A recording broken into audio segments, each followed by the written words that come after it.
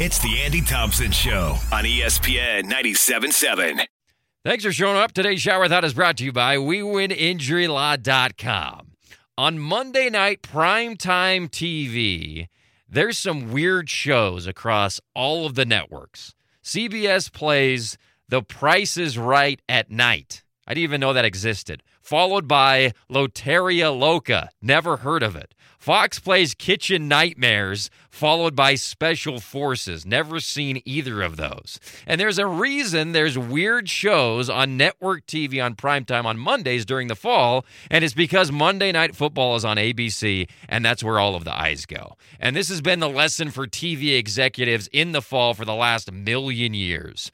So when Major League Baseball comes out and says, hey, this is the lowest rated World Series we've had in a long time, and it's because we've got these two small market teams nobody cares about, and this generation doesn't appreciate baseball, and poor us. We had a great season and made all of these changes, and this is how we get repaid. Horrible World Series ratings.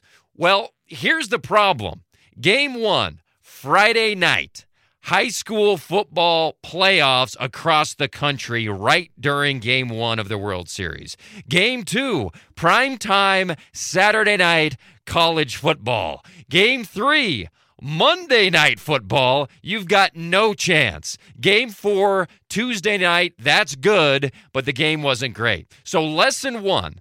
Play the World Series on Tuesdays, Wednesdays, and Thursdays only. Lesson 2, get the series over with before the NBA starts. You can't compete with the NFL. You surely can't compete with two leagues people prefer over yours. The World Series used to be over by the first week of October. And lesson 3, play it in the daytime like they did for decades. You can't win the way you're doing it, regardless of who's playing. That's your shower thought. We'll be right back.